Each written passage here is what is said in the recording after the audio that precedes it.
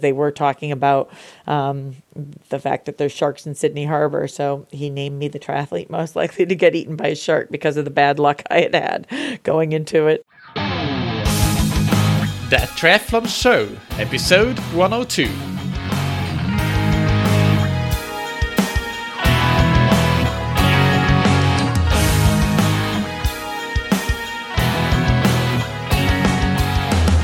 Hey, what's up everybody, and welcome back to another episode of That Triathlon Show, the podcast presented by scientifictriathlon.com. I'm your host Michael, and on today's episode we get to combine very good advice and practical tips with a whole lot of inspiration and motivation as I interview Karen Smyers. She is a legend of triathlon. We discuss her career and all her trials and tribulations. There are many, but we also get into specific tips and advice for masters athletes on training in general, but also on balancing that training with a career and a family and everything that you have to balance. Karen, just a little bit of a background, she raced professionally until the age of 49, and she has won 3 World Championship titles, 2 ITU World Championships and 1 Ironman World Championship. And the 1 Ironman and ITU title came in the same year, within 2 weeks of each other, in 95, I believe, which is insane. It's an amazing accomplishment. And she has placed in the top 5 and top 10 in Kona several times while still in her 40s. So that's also, those are incredible achievements.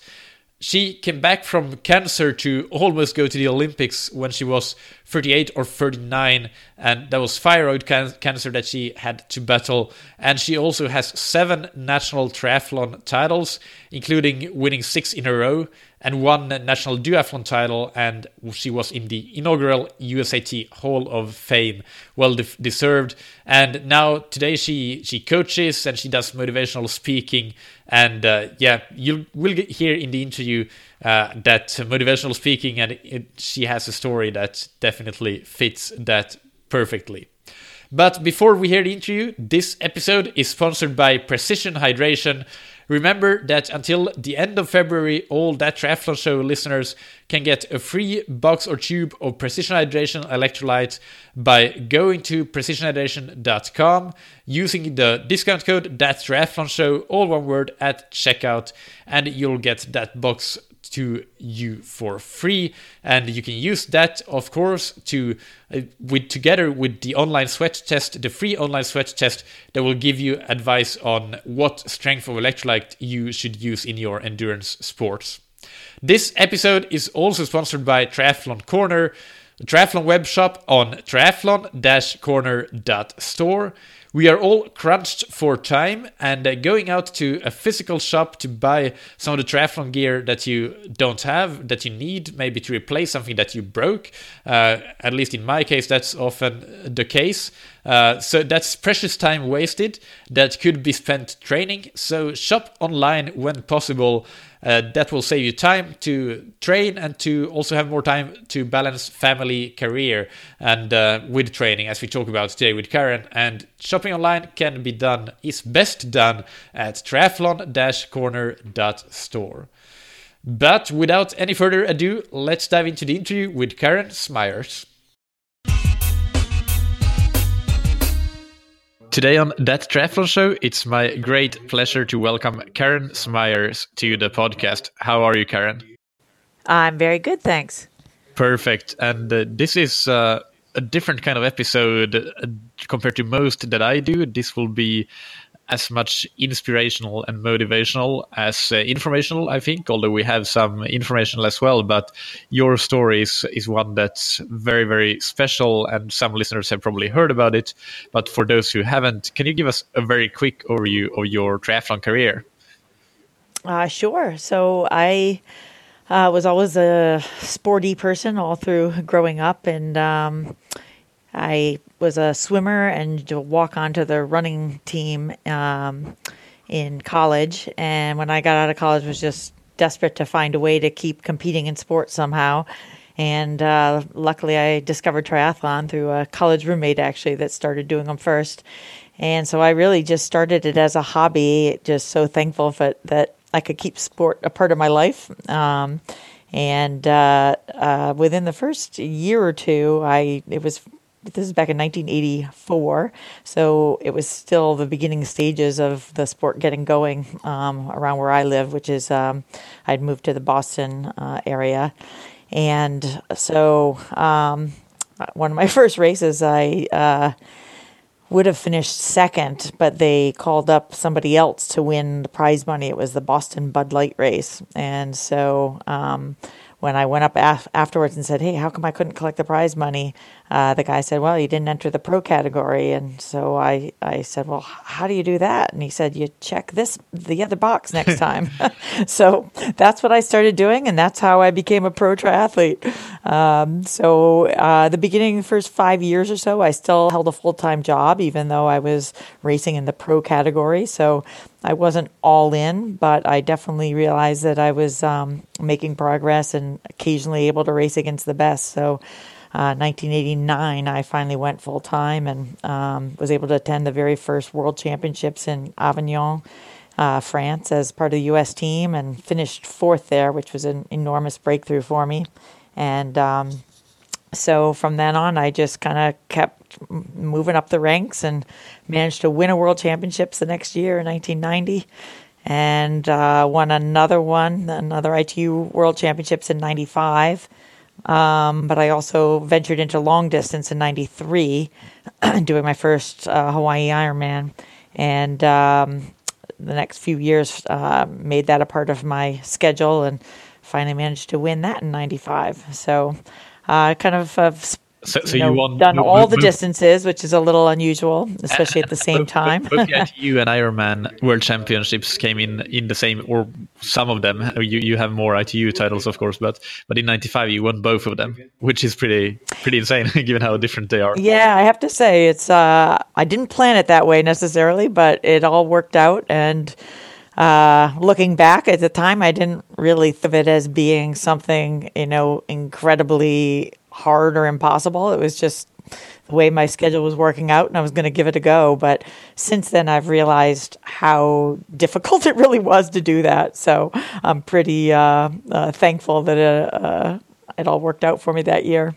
And how did it continue then? You continued racing for a long time, and so keep the story going. All right. Well, after I won the Ironman, I definitely was excited to try and go back and defend my title.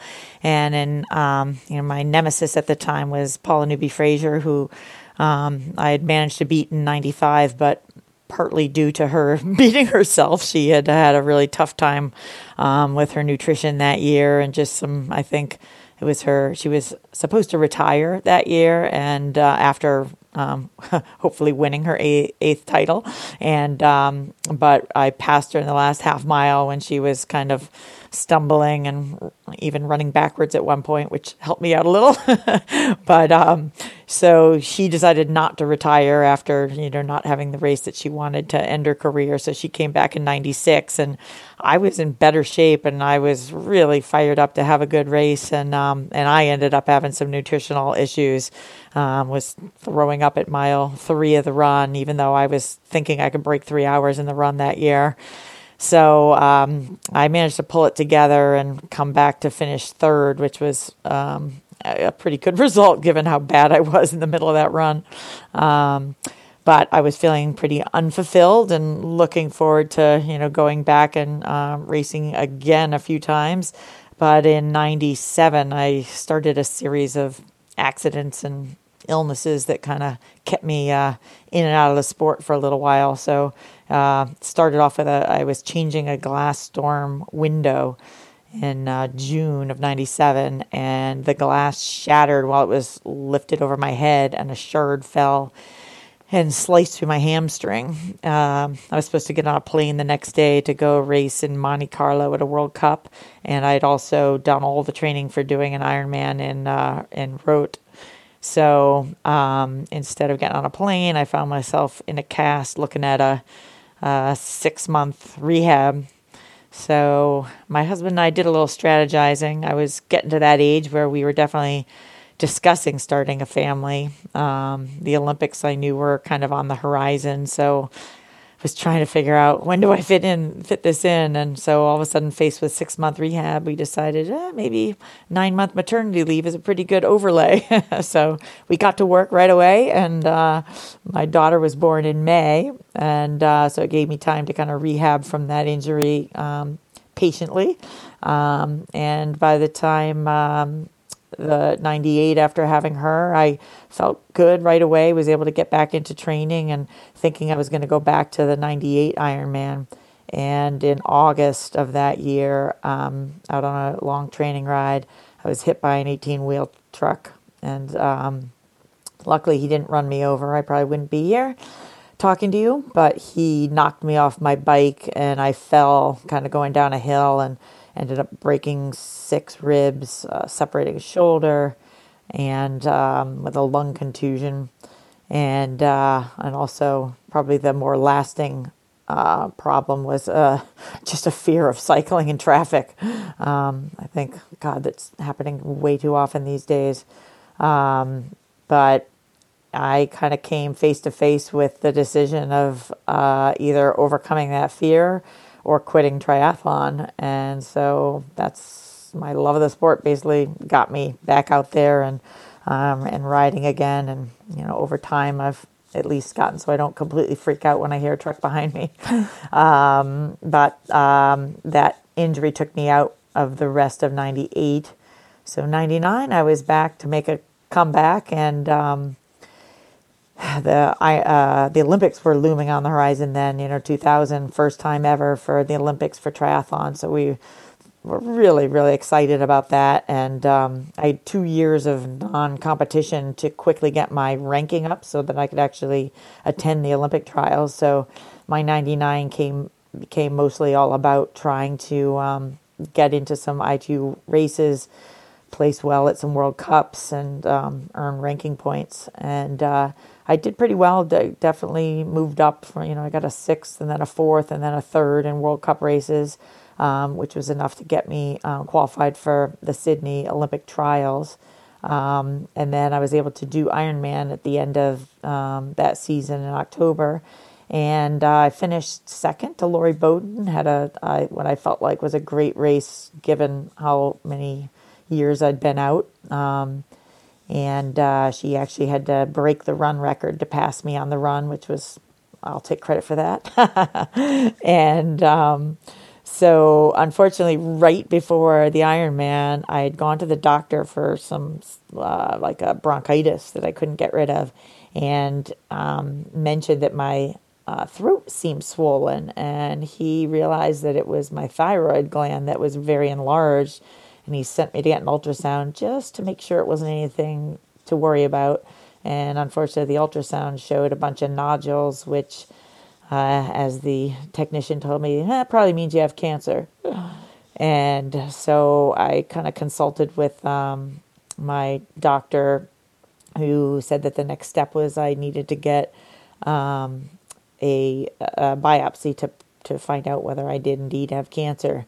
But he knew that the Ironman was coming up, so he let me choose whether I wanted to wait until after Ironman to find out. And my husband and I decided to tackle one thing at a time. So I did the Ironman that year, knowing that I might have cancer, but didn't have it confirmed until after Hawaii that year. Unfortunately, another little wrinkle in the whole Olympic trials qualifying endeavor.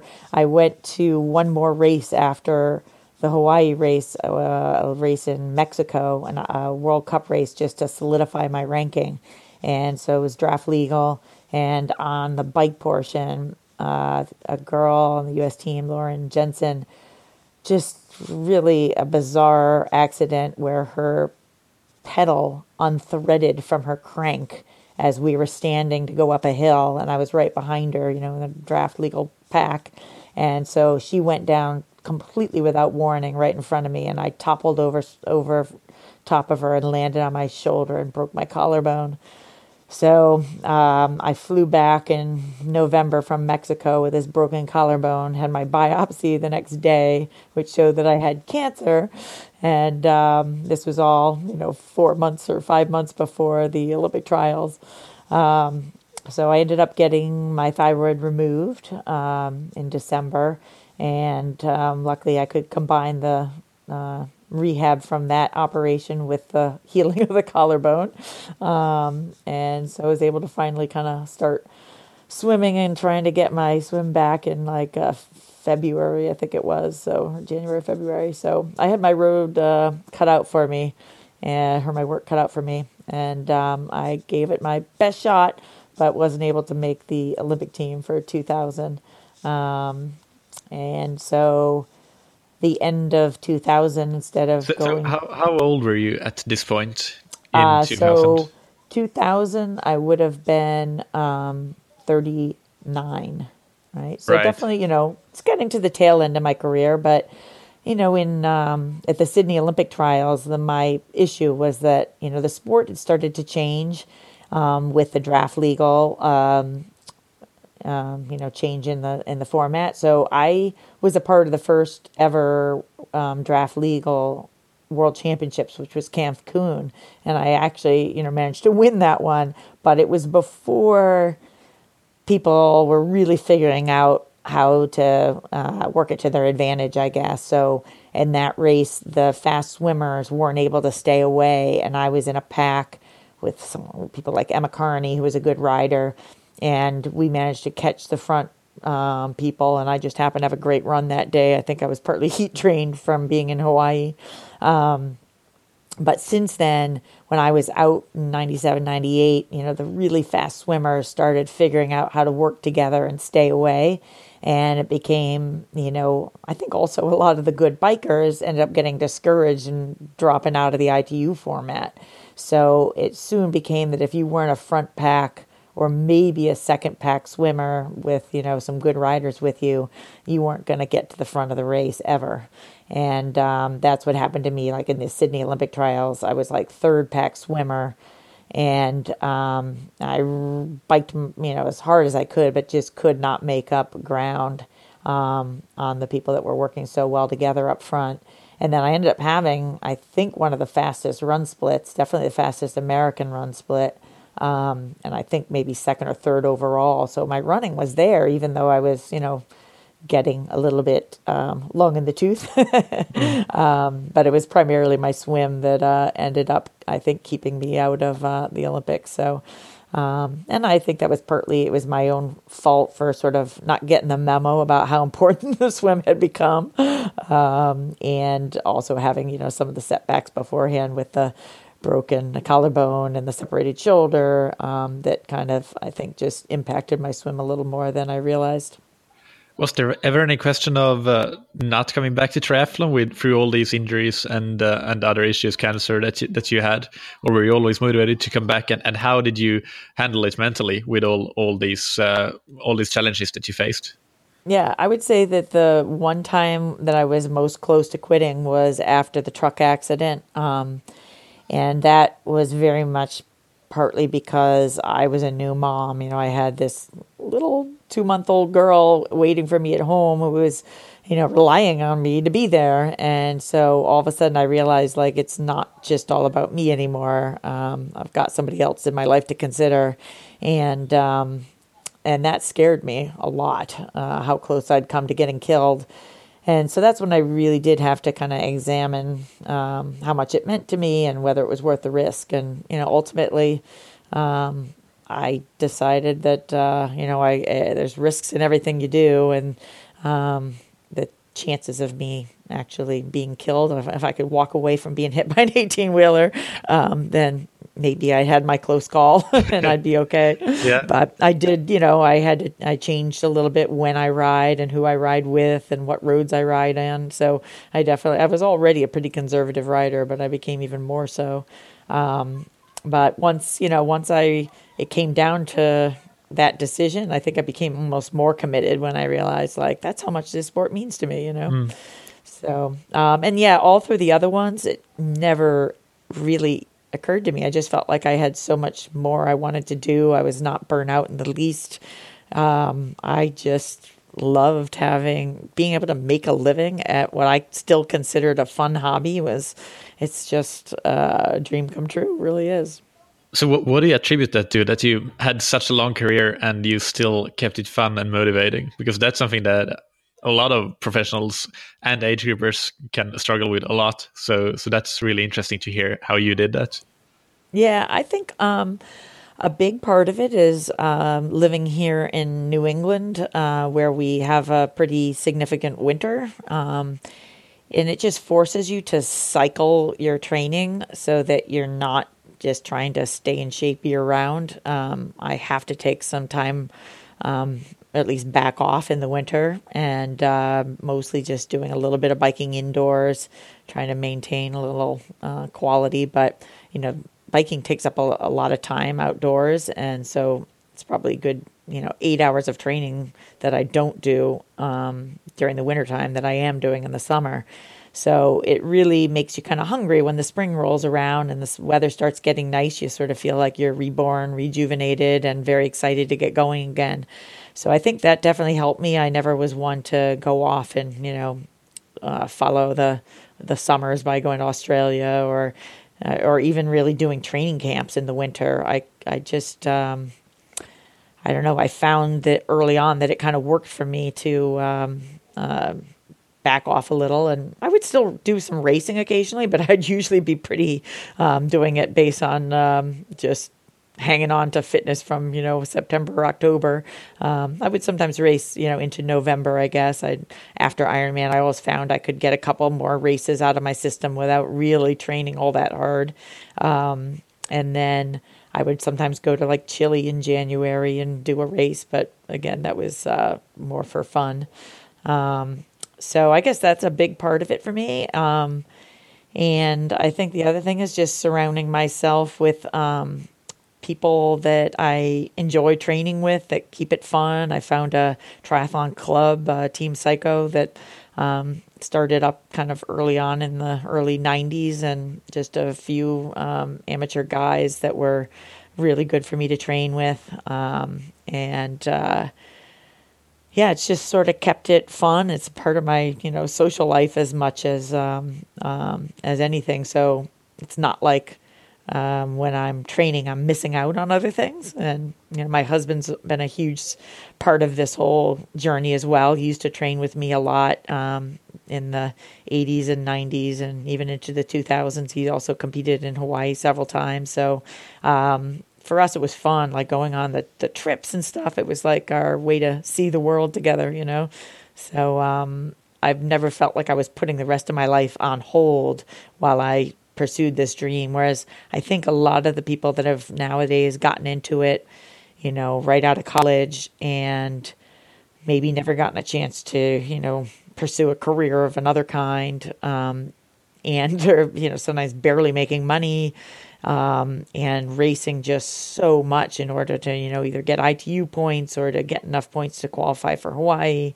It becomes much more of a all-encompassing job that maybe, you have to exclude everything else to get it done.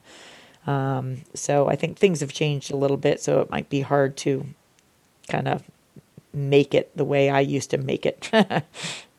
Yeah, but your points there are very applicable for age groupers, for example, that's taking time off to not fret about not being able to do those big bike weeks in winter, and actually reducing the volume there, and then be motivated come springtime. Those are pretty really good and can be used by any age groupers that are the majority of listeners of this podcast. Yeah. So and related to that, because this is an really interesting topic, actually, because you could continue to race way into your 40s, and you took a national championship title. Another one, was it your sixth or something, in 2001, and that was when you would have been 40 or 41, I guess. Yeah. And then you took fifth at Kona as well in that year. Yeah. And you got another top 10 at Kona when you were 44 in 2005. Yeah. and you continued racing professionally even at age 49, if my research is right. So how did you manage that? That's an incredible achievements that you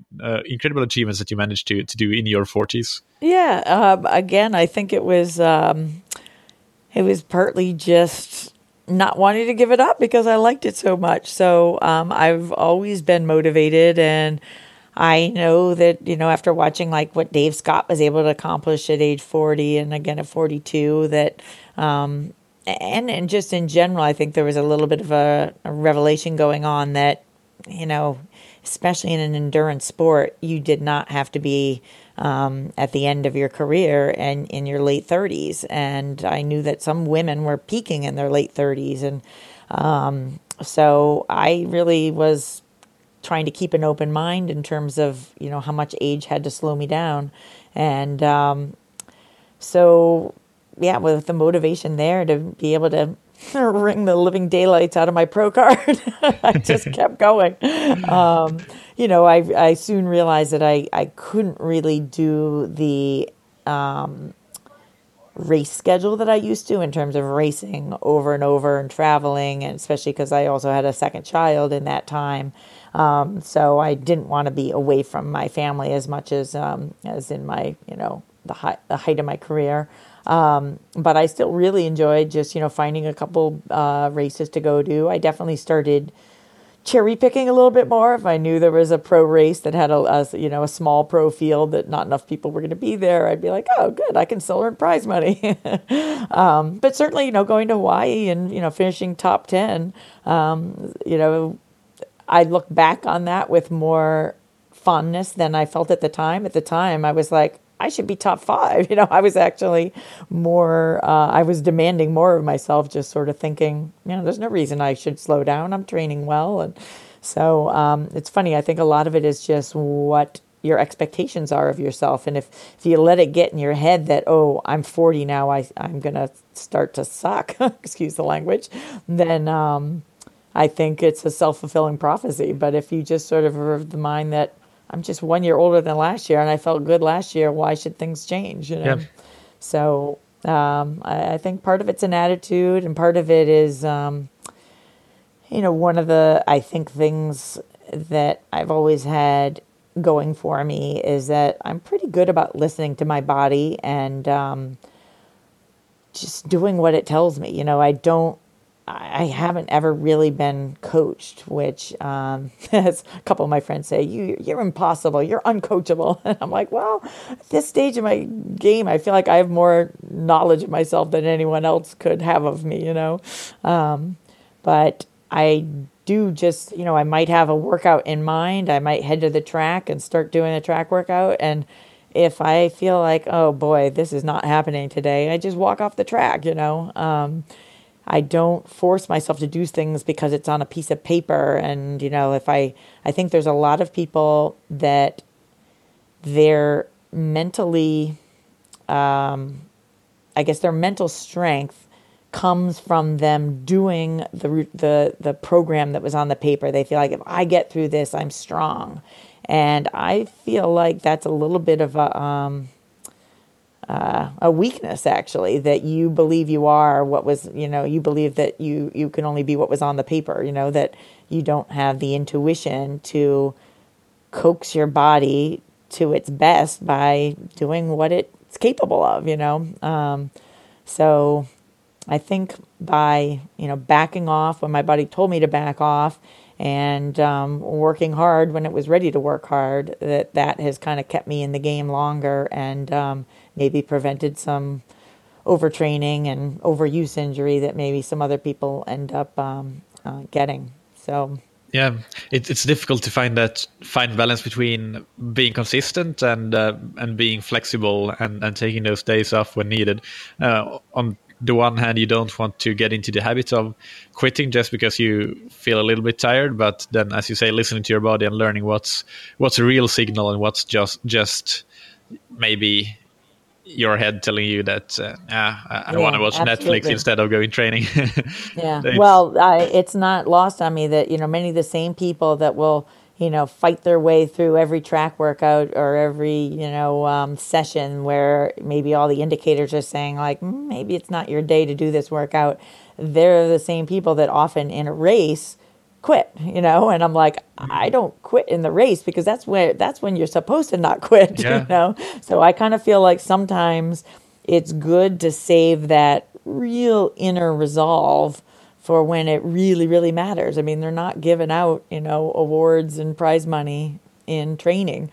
The training is supposed to be a vehicle to get you to your best at race day. And so, I'd like to make sure that people are at their toughest mentally on race day. And True. And just to know the difference between, when you really dig deep and give it your all. And, I'm not saying you don't work hard in practice because you absolutely do. And I know that a lot of the mental toughness is built through pushing through when you're not feeling good. So I think it does, I guess you have to kind of discern the intention of the workout. And, if I'm supposed to be doing a quality session, but I realize that I'm not doing quality intervals anymore, then I'm like, okay, the purpose of the workout is defeated already. So it's better for me to stop and do it another day when I can actually hit the times I'm supposed to hit. Yeah, totally agree. You need to know the purpose, and then if that's not possible to achieve, then that's it's right. Whereas if you're out on a long ride and you're just feeling sort of bonky, maybe that's when you're like, you know what? I got to figure out how to get through this because I'm also going to have to get through this type of thing in my race. So, that's maybe a time that you do learn to push through, Yeah. So did you change anything in your training other than listening to your body and being flexible with that? But did you do any conscious changes in how you plan your training, like allowing for more recovery or including strength training or things like that with age? Yeah. So, I didn't consciously change anything. I mostly would just realize after maybe I would attempt a series of sessions within a week and realize that, oh boy, by the end of the week I wasn't really doing very well. So I gradually started just spreading things out a little bit more. That maybe a quality session took a little more recovery. I also, like I said, realized that racing wise, I had to spread my races out a little bit more. I would say the hard part for me in my 40s is that because I started to coach and, the prize money and sponsorship was not quite as good in my 40s as it had been in the height of my career. So I was doing more just to bring in income in terms of, speaking engagements and that kind of thing. So I found that I didn't get as much sleep all through that decade as I used to when I was only a pro triathlete and could really just, I was not an early morning trainer, which I think that's another thing that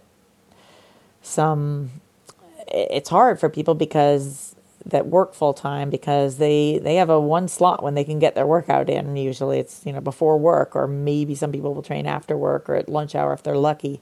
But I think that's one of the big thing that separates some of the pro triathletes from the age groups is that you can sleep in and train when your body's sort of feeling at its best. If you know that you only have the one slot, then you wake up and you just get it done because you don't have the option of figuring out another time to do it, So anyway, I found that was definitely, I think, inhibited my recovery a little bit. Is just the fact that my life was so much more busy that I didn't have the luxury of getting, my 8 to 10 hours of sleep every night like I used to when I was had less on my plate, and family time as well. Driving kids around to sports things. And so I feel like my life was more full. And so I don't regret any of it, but I think it just adds a little more challenge definitely to, performing at your best when you have so many things to juggle. For sure. Do you have any good tips on how to? You can't eliminate those challenges, but ways that you can tackle them and handle them a bit better and get the most out of the hand that you're dealt, essentially, in terms of, for example, time management or balancing the family and the career and triathlon training. Yeah, well, I think just definitely being creative in terms of time windows. I found that a big part of my time I would be, say, driving my daughter to a soccer game, and I have to get her there in time for her warm ups. And I don't really care if I watch her warm up. So I would almost always bring my running shoes and I'd go for a run while she was warming up, and then I get back in time to watch the game. So, or if she was at a tournament or something, and there's, an hour or two in between games, I would have my running shoes or my bike and go off and get my workout in. So I think it's sort of, just learning. Or sometimes I would actually bike to the game and my husband drive her. So doing little things like that, just figuring out time savings in terms of little windows that might be available, or doing using your commuting to get your training, that kind of thing, is definitely helpful. And the other thing is, definitely when my kids were real young, I loved just taking my daughter in the jogger out. So I would sometimes get a run in with her, which I always found to be kind of fun. Not, you can't do your best training, but I would sometimes actually run to the track. She'd fall asleep in the trainer, in the jogger, and then I'd do my track workout while she was sleeping in the jogger. So there's ways, you just have to make sure that you understand that you still have to make it a priority in your life. I think there's a lot of people, at least some of the people that I've come across, like that I used to coach, and as either their job becomes more important, they have get promoted or something, and they just let triathlon go by the wayside. But, especially this one guy, a CEO of his company, I'm like, you're setting the standard at your company. Like, what is it saying that you say that, your job takes priority over all of your health needs? Like, you should have an hour in your day to train, and everybody in your company should also have an hour of a day to spend on their health. And if, the work culture is such that it doesn't allow for that, you got to change the work culture. So maybe easier said than done sometimes, but I think, just making sure that you realize that it should be a priority, because everybody, even if you're not training to race at a high level in triathlon, you should all have an hour a day to devote to just exercise or strength training of some sort, just to lead a productive, healthy life. I also found that you end up being more productive at work if you do get in that hour of exercise. Your brain has a lot more blood flow. Yeah, it's funny. We just talked about that in one of the previous interviews I did tonight with Mike Ritchie, and so I have a good example actually. My own dad, he's a doctor at the local hospital where my family lives, and he tried to bring to the hospital board a proposal that everybody should be allowed 1 hour per week of paid time to train, not lunch hour or anything, but and he had cited all sorts of studies that had shown the benefits on work performance and productivity. But he said that they didn't even look at the proposal; they just dismissed it out of hand. So that wasn't the best way, in my opinion, for a board to handle a good proposal, in my opinion, from somebody working there. But anyway, one more thing about how to deal with and how to be a good triathlete in your 40s and as a master's athlete in general. Did you do anything with your nutrition, or did you always have a healthy diet, or what? Yeah, just go into that. Well, I would say, I don't know if this hasn't been mentioned yet, I don't think, is that I'm 56 years old now.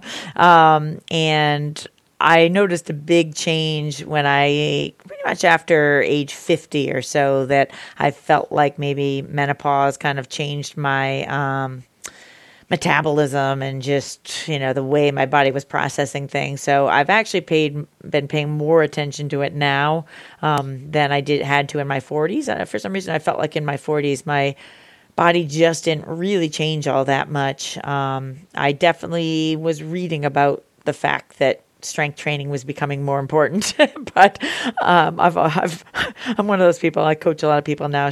I should say, do as I say, not as I do. But I definitely did not do as much strength training as I kind of intended to do.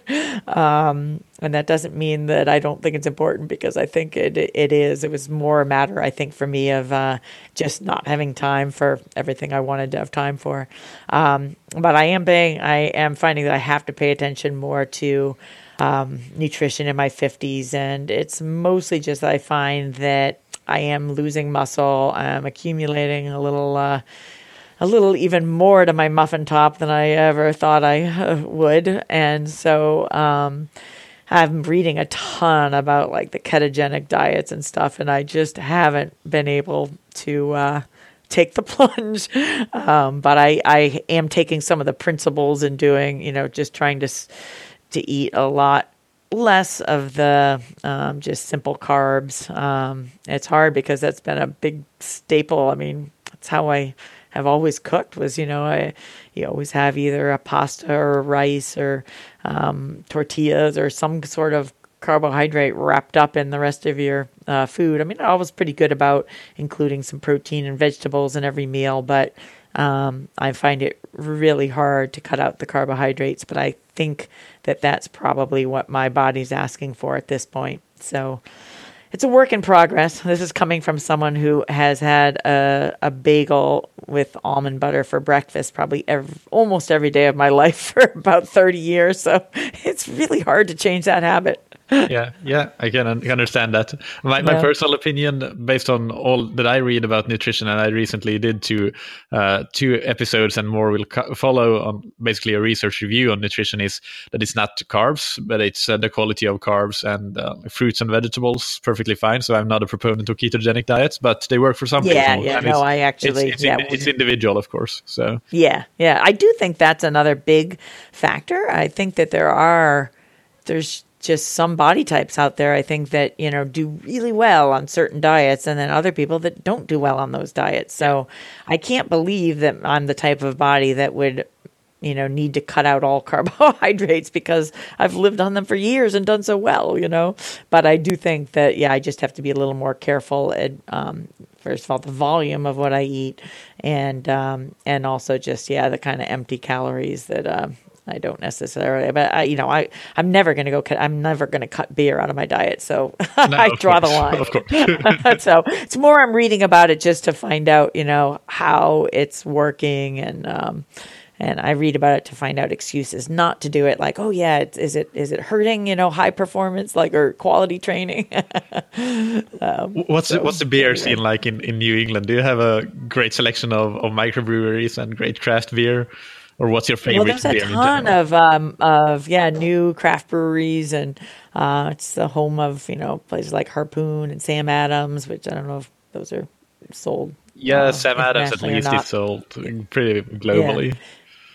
Yeah, but it's funny because I'm not a huge craft brewer. People know I'm a big fan of drinking beer, but I tend to just go with something nice and kind of. I really like Stella, and I drank Foster's for years. So I'm kind of I like just a nice kind of a lager that I can drink, or a Pilsner that I can drink a lot of without it being real hoppy or anything. Yeah. and on this kind of same theme of goofy topics, you on your website, I read that you were named by Sports Illustrated as the triathlete most likely to be eaten by a shark at the Sydney Olympics.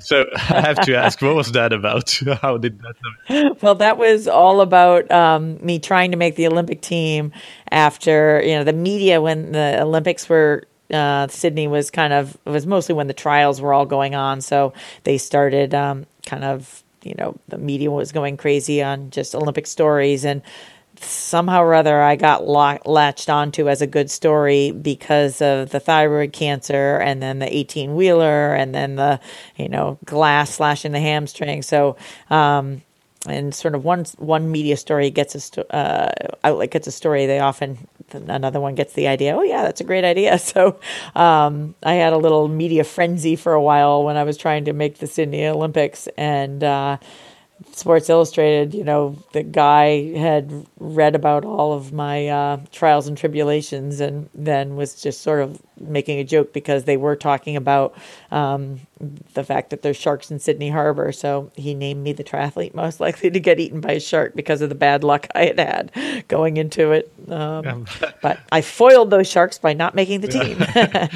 I guess there was some humor to that, as morbid as it sounds. Yeah, no, but I thought it was a great way to get into Sports Illustrated, being named that. So absolutely. So let's now move into the final segment of the interview, the rapid fire questions, and take just one sentence or two, 15 seconds or so to answer these. And the first one is, what's your favorite book, blog, or resource related to triathlon? I really like DCRainmaker.com, which is a site that reviews products. He does a great job, and I'm always terrible about staying on top of new developments and stuff. So if one of my clients says, "What Garmin should I get?" I go right to his website and I read about it to give them some answers. Yeah, so I absolutely agree. What's a personal habit that's helped you achieve success? Let's see. I would say, well, I mentioned sort of listening to my body. I guess it would also just be, being resilient and, being able to just pick yourself up from failure and setback and just keep trying, and not looking back at where you were, but always concentrating on how do I move forward from where I am now. And finally, what do you wish you had known or wish you had done differently at some point in your career? Oh, I don't think I could answer that in 30 seconds. So many things. No. Looking back, I was a little afraid to start racing some of the big races when I was still working full time in 84, 85. I kind of wish I'd, taken the challenge a little bit earlier and turned pro, but it all turned out into a pretty nice long pro career. So I guess I can't complain too much. I guess I wish I had upgraded my equipment earlier. I raced for 5 years on training wheels on my bike because I thought, I'm such a terrible biker, I don't deserve race wheels. And I think I probably cost myself quite a bit in terms of prize money and placement when I realized that it really does make a little bit of a difference, even when you aren't a great biker. So by the time I finally got sort of the courage to say, you know what, maybe I won't look like an idiot if I have a disc wheel on there, my biking just improved immensely. Perfect. And you can be found on karensmyers.com. Do you have any social media that you're active on that you want the listeners to know about? Well, I do. I am on Instagram. I think it's just called Karen Smyers. Gosh, I'm not very good at social media, but I do post occasionally on Twitter and Instagram, but and Facebook. But yeah, I'm still kind of a old school. Not very good at it. Yeah. And what about your coaching? You have classes, and you also coach people locally, and do you do it remotely as well? How does that work? Yeah, I do. I do some mostly, via email. Although a lot of my people are local to the Boston area, but I have people spread out as well. But yeah, for sure, if anyone's listening that's in the Boston area, my indoor bike classes all winter long at Fast Blitz in Needham, Mass. I do 10, 11 classes a week, and it's a ton of fun on CompuTrainers. While we can still keep the parts to keep the CompuTrainers alive, we'll keep those going. So you can find out about those on the website or on the Fast Blitz website. So I love those because I love coaching people in person. I get a lot more out of that than sitting down at a computer writing workouts out. So I really enjoy the in-person training. Yeah.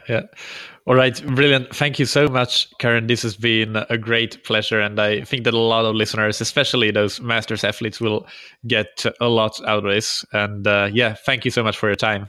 Yeah, my pleasure. Keep the podcast going. This is great.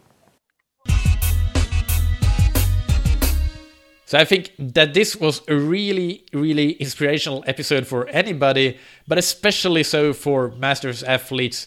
And for the Masters athletes, of course, there were a lot of practical tips and takeaways that were informational as much as inspirational. And I know from the emails that I get from you guys that many of the things that we got into in terms of the informational content are the exact questions that you tend to have related to triathlon training and racing as a Masters athlete. And I took away a few things that I want to point out here, and those are perseverance. If you think about all of the things that Karen went through, it's really, most would have given up a long, long time ago, but she persevered through it, and she had so much success through it after challenge after challenge of things coming up all the way, not going right, injuries, cancer, what have you.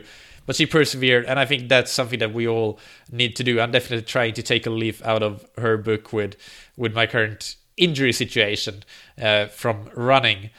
And related to the perseverance, I think that, or it definitely sounds like, I think Karen probably even told me when we talked maybe before or after the interview, that what allowed her to do that was love for the sport. And that's always something that we need to keep in mind. We do this, we're not paid to do this, we do it because we love it. It gives us joy, and so remember that that's why you do it, and keep that perspective. And finally, a more informational piece of information, I would say. Informational piece of information. I don't know if that's the best expression I could have used. Whatever. An interesting thing that Karen said was the thing about not necessarily having to kill yourself in your workouts, but saving those efforts for races. And I think it's important to point out, as we often hear athletes and coaches that say the complete opposite. For example, I again relate to Malcolm Brown in episode 96, talking about the Brownlee brothers and how they train. They go out and attack the workouts and try to kill themselves and kill each other with how hard they go. But this just goes to show that different approaches work for different people, and there is no one-size-fits-all approach. So finding what works for you, or working with a coach that can help you find what works for you, that's really, really important in triathlon training, not just taking anything at face value. So if you have any further questions or comments on today's show, you are welcome to comment on the show notes page that, as usual, can be found on thattriathlonshow.com. Just click through to this episode, and the comments can be found on the bottom of the show notes page. And of course, that's where I'll have the summary of this episode, or like very extensive cliff notes. Actually, if you haven't seen the show notes for That Triathlon Show before, make sure that you go and check them out, because you can find a lot of things that you might not remember after listening to the episodes by going back to them and reading them, and that can allow you to maybe highlight some things that you want to remember, and get those key points to kind of get them into your memory more properly, in the long-term memory. So that's about it for this episode. Next episode, on Thursday, I talked to Dr. Stacy Sims on special considerations regarding training, nutrition, hydration, and other things for female athletes compared to male athletes. So all you girls, ladies, should definitely check that episode out. And I think it's obviously something that's very good for anybody to know, but definitely you ladies should listen to it, and any coach listening to this should know these things and listen to that episode. And of course, as usual, if you like this podcast, I really appreciate it if you can tell your friends about it, spreading the word. I recently interacted with a few people in the United Kingdom that had never heard about the podcast, and then they started listening to it and were just blown away and super appreciative of it, but said that I do a pretty crappy job of marketing it, since they hadn't heard about it. So my response to that is, I'm trying now. So specifically to all you United Kingdom listeners, go and market this podcast for me. If you like it, please. That would be really helpful. And another thing that helps is rating and reviewing the podcast on iTunes or Apple Podcasts, whatever they call it. They seem to change the names all the time. But that also helps me get the word out. Finally, one thing that really helps me keeping the show alive, of course, is our sponsors that we really appreciate. Triathlon Corner, the online home of shopping, great triathlon products to great prices with fantastic customer service, worldwide shipping, brands like Café du Cycliste, Zone Free, Mako, Garmin, Stages Power, Hoka One One, and others. And you can find them on triathlon-corner.store. And thank you to Precision Hydration. As I said, you need to train your nutrition and hydration, even if you think that it's a long time still to your races. They will be here soon, and it can take months to really nail your nutrition and hydration strategy. So now is the time to go and get those electrolyte products that you want, so that you don't cramp, don't limit your performance by letting your sodium levels run low. Check out episode 49 of this podcast for more information on that. And of course, check out precisionhydration.com and use the code THATTRIATHLONSHOW, all one word, to get your first box for free. Thank you as always for listening. Keep training smart and keep loving triathlon.